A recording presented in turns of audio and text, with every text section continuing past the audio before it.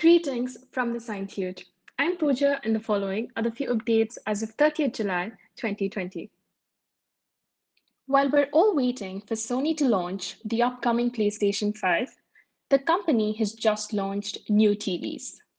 Not just regular TVs, by the way. The company is launching new, ready for PlayStation 5 TVs that come with features specifically tailored for gaming on a PS5.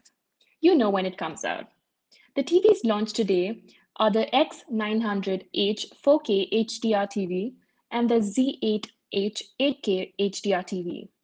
Both of these models offer features that Sony hopes will make your experience playing PlayStation 5 games more enjoyable.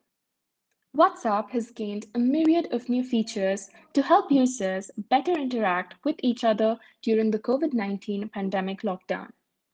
This includes up to 8 users in group video calls, animated stickers, QR code contact sharing, and more. The most helpful feature, however, still seems to be on the way. Thanks to the COVID-19 pandemic and the escalating anti-China sentiments in the US and India, Huawei is now cutting its India revenue target for 2020 by up to 50%. The company is also laying off more than half of its employees in the country amidst growing calls to boycott Chinese products and services in Asia's third largest economy. Google has announced a free online service that enables users to back up their devices and clean up their files across many Google apps, including Photos, Drive, and Gmail. Called Google One, the new app expands upon the membership platform of the same name that the company had announced back in 2018. The service initially only offered expanded storage on Google Drive, but added automatic backups on Android phones last year. After being spotted first in July last year, Google finally started testing its AirDrop-like file sharing service, Nearby Share, in Google Play Services beta earlier this month, followed by a broader availability in the stable channel.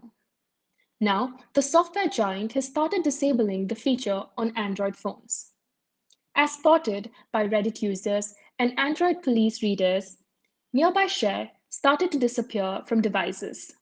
The change happened after updating to the latest version 20.30.15 of Google Play Services. During Wednesday's antitrust hearing at the US Congress, Amazon CEO Jeff Bezos refused to answer in the affirmative when asked if he can assure users that the company has never used third-party seller data to further the cause of its own business. In an answer to Democratic Congresswoman Pramila Jayapal's question on whether the company has used seller data to develop competing products, Bezos admitted that he cannot guarantee that it's never happened. That's a wrap for now. Listen to our daily updates and other interesting podcasts related to science and technology on Spotify, Google Podcasts, Radio Public, or wherever you listen to your podcast from. You can ping us on WhatsApp at 900-8766-070 for your daily dose of tech and science. We're available 24/7 on all the social media platforms such as Instagram, Facebook, and Twitter.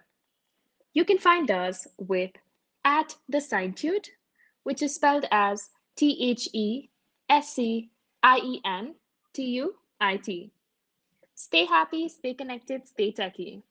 Cheers!